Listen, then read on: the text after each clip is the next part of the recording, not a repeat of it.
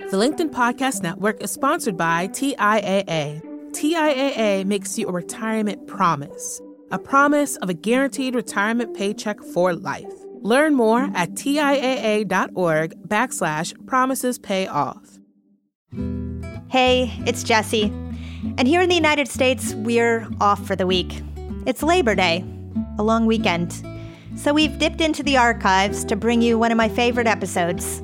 It's about a man who believes that believing that you can learn is actually more important than being the smartest person in the room. Enjoy. From the editorial team at LinkedIn, I'm Jessie Hempel, and this is Hello Monday, a show about the changing nature of work and how that work is changing us. We all have fundamental qualities, those things that we've learned over time to be true about ourselves. Like me, I'm a good writer. I'm pretty intuitive. I'm not great at writing headlines. So I want to start this week with a question for you. Are you the kind of person who believes that these qualities are fixed? Or do you think you can change and improve? This week's guest has a strong point of view on the answer. If you take two kids in school, one of them has more innate capability but is a know-it-all. The other person has less innate capability but is a learn-it-all. You know how the story ends. The learn-it-all does better than the know-it-all. That's Satya Nadella. He's the CEO of Microsoft, which technically means he's my boss since Microsoft owns LinkedIn. But I've known him since I was at Wired, right after he became CEO. And this idea he has that it's more important to be a good learner than to be a genius, he didn't invent it. It came out of research from a Stanford psychology professor, Carol Dweck. She calls this a growth mindset. Satya embodies a growth mindset. Microsoft was a stodgy, stagnant company when he became CEO, and pushing people to think of themselves as students was part of how he changed things. Even more, this is Satya's personal approach to his life and his career. I started by asking him about his first job. My first job, I'll say my first paycheck, I remember was playing an under-15 game of cricket for my state.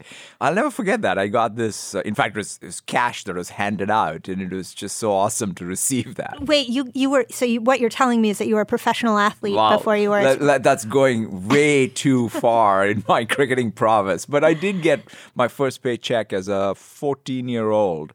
Playing cricket. So that was in India. So I would love for you to tell us a little bit about the trajectory of your early career. How did you get to the United States? Yeah, it's I grew up in a household where both my parents were, I would say, academically well accomplished. And my mom was a professor of Sanskrit, and my father was an economist and a civil servant.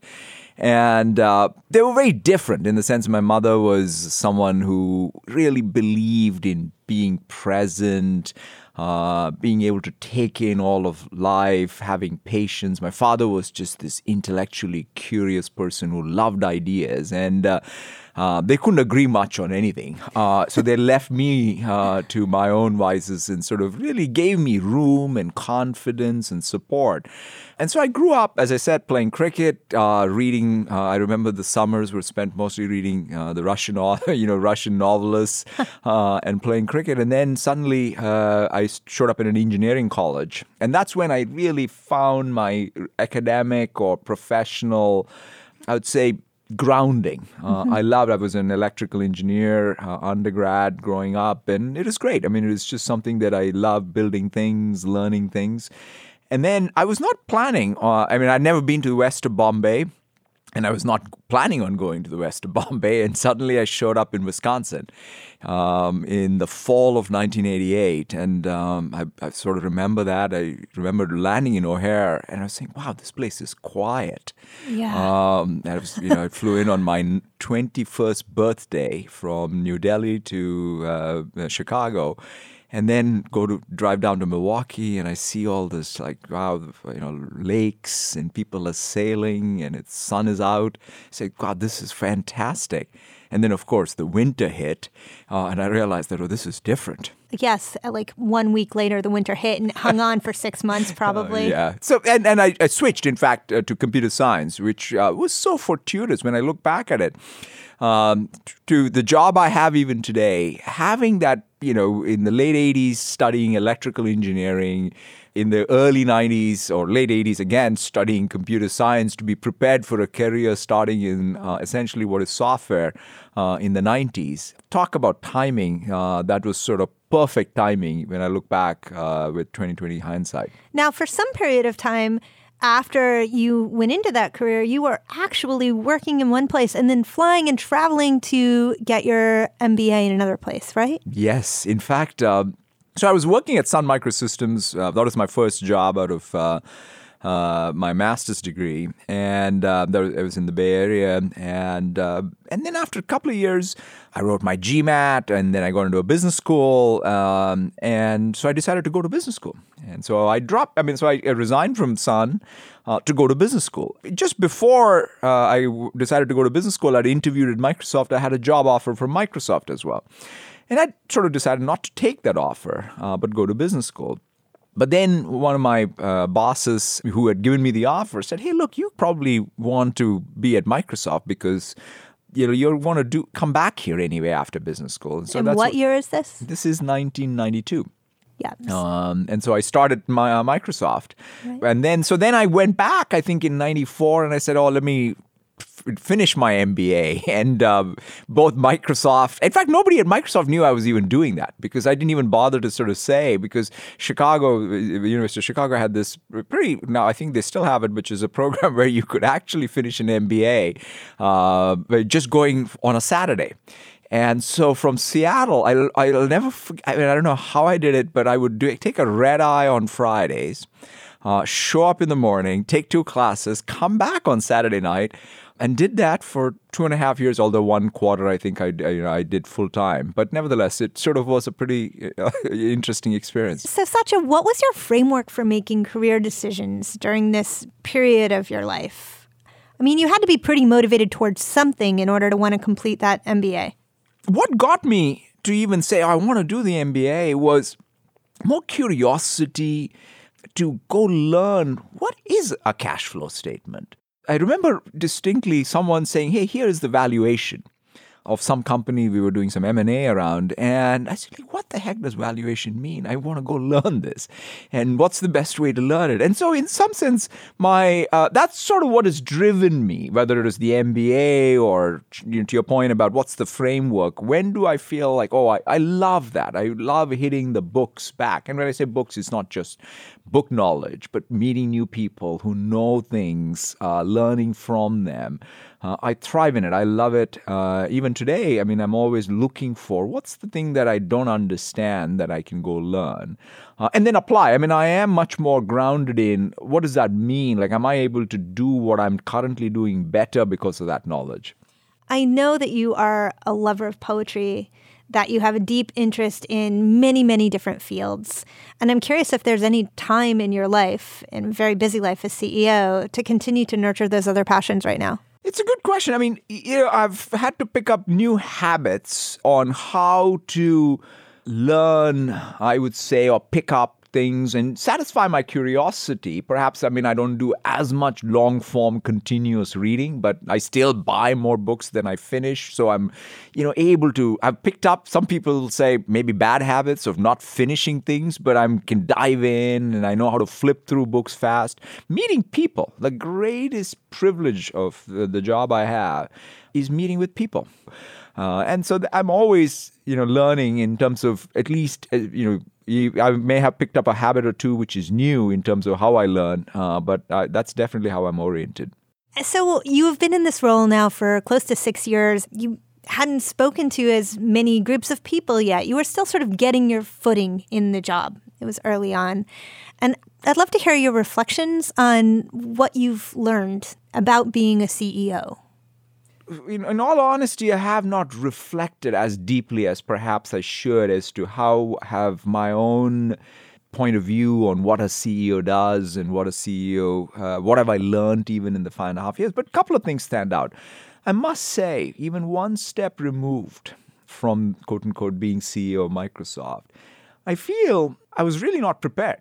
What I mean by that is I had not truly understood perhaps 2 dimensions of the job. One is how ultimately you have to take accountability and responsibility. It's fascinating, when you have someone you work for, how much you rely on that mentorship, that leadership. In some sense, it takes a lot of pressure off. And so to ultimately say, whoa, now there are 100,000+ people at Microsoft, I need to make sure we have a sense of purpose, we have a culture. A lot of these things I'd probably not recognized, and I recognized it now much more. The other thing is the multi-constituent nature. Yeah. Right? I mean, I of course understood customers are important, partners are important, but I had not dealt with many constituents. I'd never really met with investors before I became a CEO. Of course, why would you have, right? I mean, in some sense, Steve and Bill and others handled it, and at Microsoft we grew up with perhaps a much more narrower understanding of the constituents we serve. And so therefore, that has been a big revelation for me. In today's world, in 2019, it's not about just investors. It's not about customers, employees, partners. It's governments. It's about all of them. And perhaps more than anything else, it's not like, I can compartmentalize it. Let me talk to investors about their concerns and then go to customers and then go to others. You have to harmonize. One of the things I've recognized is the CEO's job is to figure out how to harmonize the multiple constituents who are all important. Right. And then what does it mean to be a firm, be a business that's really doing well by all of them? The LinkedIn Podcast Network is sponsored by TIAA. In the last 100 years, we've seen financial markets swing, new currencies come and go, decades of savings lost in days, all showing that a retirement plan without a guarantee, quite simply, isn't enough. So more than a retirement plan, TIAA makes you a retirement promise. A promise of a guaranteed retirement paycheck for life. A promise that pays off. Learn more at TIAA.org/promisespayoff. So to take a step back a second, what is the role of an institution in the 21st century? And in light of that, what is your role as its leader? Think about a private enterprise. Right. At least in our system, there is no, I would say, God-given right for it to exist beyond its utility to the world. So I think that, of course, institutions and institutional strengths is something matter a lot. I sort of contrast a private company and let's say something like our Congress. There are two different things. The institutional strength of Congress is something that we absolutely have to preserve because it's so important. We won't have a country without it. We won't have our form of democracy without it. Whereas a company has to be measured by its total utility for all these constituents. It can't be measured narrowly, I would say, by just maybe one constituent, but it has to have real relevance, real utility. That means it's creating something that is useful broadly in the world. So I always say, at least for Microsoft, is we'll be around as long as we're doing useful things for people. And so that's why that sense of purpose and mission, right? I always go back. There's not a meeting at Microsoft I don't start by talking about our mission and ending it with our culture. But because that's why it is. Our institutional strength comes from those two things. So that really speaks to culture. And when you first arrived at Microsoft, there was a very different culture at the company. A lot has changed. And I'm curious what you might have to offer by way of reflection on how you change an institution that size. Is it about firing a lot of people, hiring a lot of people? Well, I mean, remember, I am a consummate insider. I've grown up at Microsoft pretty much all my professional career. So therefore, all that is good and all that is bad about Microsoft and its culture, in some sense, I'm part of it. So it also gave me perhaps more permission to both criticize it as well as, perhaps talk about it in a way which was more genuine, because there are lots of parts of Microsoft culture I loved all through, and I wanted to amplify. In fact, if anything, what I did was I pattern matched. When are we at our best? When are we at our worst? Let's do more of what we're good at, being at our best versus not so much. And that's really what has shaped a lot of our thinking around culture. Now, what the thing that I would say in retrospect even, we picked this cultural meme that was inspired by Carol Dweck's work at Stanford called Growth Mindset. Right. And the concept is pretty straightforward. If you take two kids in school, one of them has more innate capability but is a know-it-all. The other person has less innate capability but is a learn-it-all. You know how the story ends. The learn-it-all does better than the know-it-all. And so we said, Microsoft, given the success we had a little more of that know-it-all culture. And we said, no, let's seek to be learn-it-alls. Let's not go around looking for all the know-it-alls. It's more about each of us confronting our fixed mindset and pushing ourselves to be a learn-it-all, right? The day you say you are a learn-it-all, you are a know-it-all, right? I mean, that's right. The paradox of it. And so I felt like having that as a cultural meme will help us make culture more of a first-class dialogue inside the company. And you can, exercise it. It's not an abstract thing. Diversity and inclusion, that requires you to be a learn-it-all. Customer obsession requires you to be a learn-it-all. And so I feel we've really been able to at least put a framework in place. And the one other thing I would say, Jesse, is that if this was something that was just new dogma from a new CEO, I don't think it would have taken off. I think the only reason why we have whatever momentum we have with this is because it speaks to us as humans, right? I mean, you're no one exercising their growth mindset or confronting their fixed mindset because Microsoft asked you to do it. Right. I think as it'll make you a better person, a better colleague, a better friend, a better partner, a better parent. So it sort of even integrates your work and life in ways that it appeals. Well, where did you learn what you learned about patience and really about being human? It's a great question. I mean, to me, I think life teaches us. And I'm a big believer that the only way one learns is by being curious and most importantly, curious about what's happening just to you and around you. And I can sort of, in my own life, I would say that's something that I talk a lot about is the birth of my first son for my wife and me was a big moment for us because we were both only children. And I was 29 and my wife was, I think, 27 when our son was born. And he has cerebral palsy. And so therefore, it was a big life-changing event for us. When did you figure out that he had cerebral palsy? Pretty much the day he was born, because he was born as a preemie as well as with very low birth weight, and so we knew instantly. But I must say, it took me probably a good 5 years to truly recognize what had happened. Because what happened, the way I came at it was, something happened to me, our life had changed, all my well laid out plans had changed, and I would say, mourning the change in my life. And then I was watching my wife go up and down the 520 bridge in Seattle to every known therapy that was there to give him the best chance. And then slowly I realized that nothing happened to me. My son has challenges, and I needed to step up as a father, as a parent, to give him the best support. God, I think that happens in some way to so many people. Maybe it's not that thing, but something comes along in your life to totally humble you, to take you down, and then to make you stronger when you step back and figure out where it fits into the tapestry of your life. It builds an empathy within you that you couldn't have otherwise. Yeah, I mean, that's the word I keyed on to, right? Which is that empathy, to be able to see life through other people's eyes.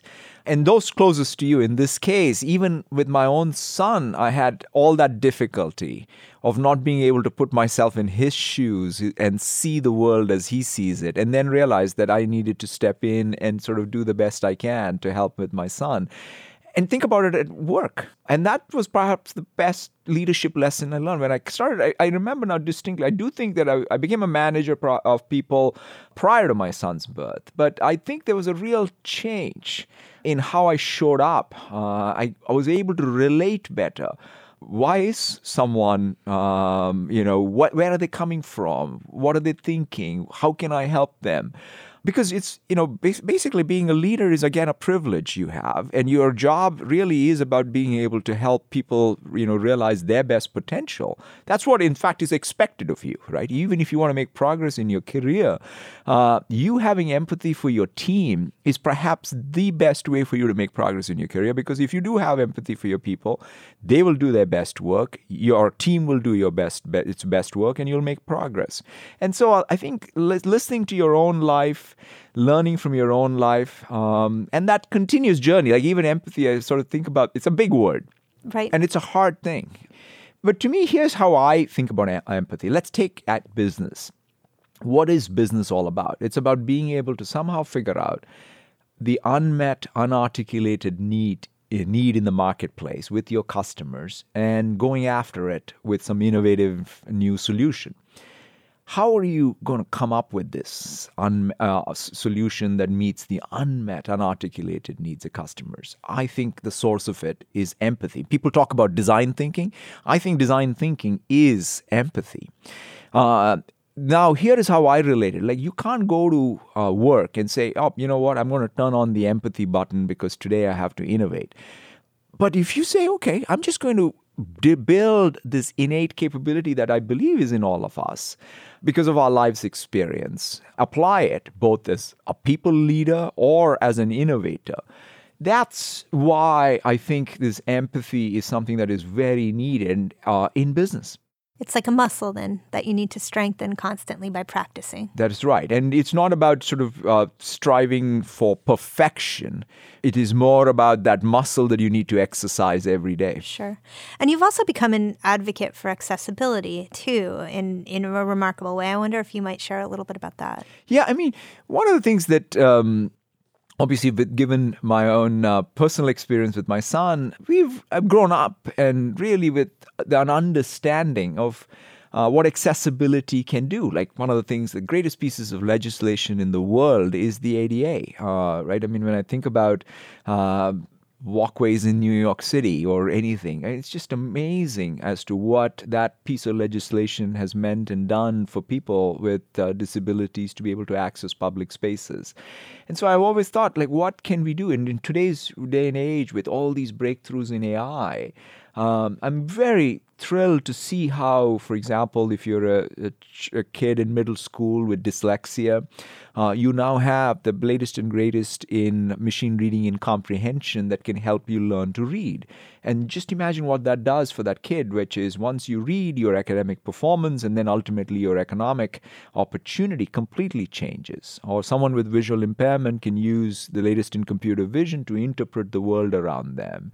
In fact, someone with ALS can communicate because of some of the eye gaze technology. So I'm very, very excited about how technology can provide more of an opportunity for people with different abilities to fully participate in our economy and in our society. And I think it's also a universal, right? This cuts across gender, ethnicity, countries. As someone described it, all of us will need some help at some point in our lives. And so therefore, I think it brings us together in a world where we talk about what can bring us together. I think accessibility, universal design brings us together. Yes, connecting around the idea that we all need that help. That's right. So talk to me about the job itself, and specifically how you manage the daily demand of it. Do you have things you do every day, like running or meditating? Yeah, I mean, I think these daily rituals are super important. And in fact, what I've recognized is the thing that, for me, the daily ritual is just half hour of hitting the gym every day. It doesn't matter where I am, what time zone, how late I got in. Somehow or the other, I get up and get to the gym, and it's just 30 minutes of running, and that First thing in the morning. First thing in the morning, and it just makes a huge difference. And there's this one thing that a sports psychologist for the Seahawks taught me, which is a very awesome habit, which is when you step out of bed, the first thing, it's dark, you put your feet down, and just say, what are you thankful for? And that is a habit I picked up just 5 years ago when I first met him. And that's another daily ritual of mine. And it's just grounding. It's so fantastic. It gives you the ability to get up in the morning and orient yourself, for the day. I love that. So what are you thankful for this morning? I'm thankful that this morning I get up, I got an 8 hours sleep last night, which is the rarest thing that has happened to me, at least in the last, maybe a year. That is really wonderful. That is really wonderful. Thank you so much for joining us, Satya. It was great to have you. Thank you so much, Jesse. Again, that was Satya Nadella, CEO of Microsoft. In everything from his early decision to go to B school to the way that he grappled with his son's cerebral palsy, Satya has shown that curiosity is his best guide. And if you want to learn more about the growth mindset, check out the work of Stanford psychology professor Carol Dweck. Her book is Mindset, The New Psychology of Success. And now back to that question I asked you right at the top of the episode. Do you yourself believe that your qualities are fixed or that you can change? Tell us why. Write to us at hellomonday@linkedin.com or post on LinkedIn using the hashtag HelloMonday. If you enjoyed listening, subscribe and rate us on Apple Podcasts. It helps new listeners find the show. Hello Monday is a production of LinkedIn. The show was produced by Laura Sim. Joe DeGiorgi mixed our show. Florencia Iriondo is head of original audio and video. Dave Pond is our technical director. Maya Mangini and Victoria Taylor wrap everything up in a neat bow. Our music was composed just for us by the mysterious Breakmaster Cylinder. And you also heard music from Poddington Bear. Dan Roth is the editor-in-chief of LinkedIn. I'm Jessie Hempel. See you next Monday. Thanks for listening. That's great. I love that ritual idea. Oh, it's a great one. I try to do it before bed, and it's a good thing That's to a good ground one yourself to in. do before bed, But too. I'm But I sort love of- the thing in the morning. It sets your intention. And he has this thing about put your feet on the ground, bare feet, and just say, hey, what am I thankful for? Yeah. And if you pick it's an interesting one each day. And today, it's funny you asked, because I was saying, God, I feel refreshed. Well, and it's also grounding too, especially because I would like to run every day. I try to run every day, but there are that moment where I take my feet out of the bed and put it on the floor. That's the hardest moment in the whole run, right? And sometimes it doesn't happen. No, it is. It is one of those, the days I don't run or do something physical in the morning, Yeah. God, I feel, it also psychologically builds on you. Yeah.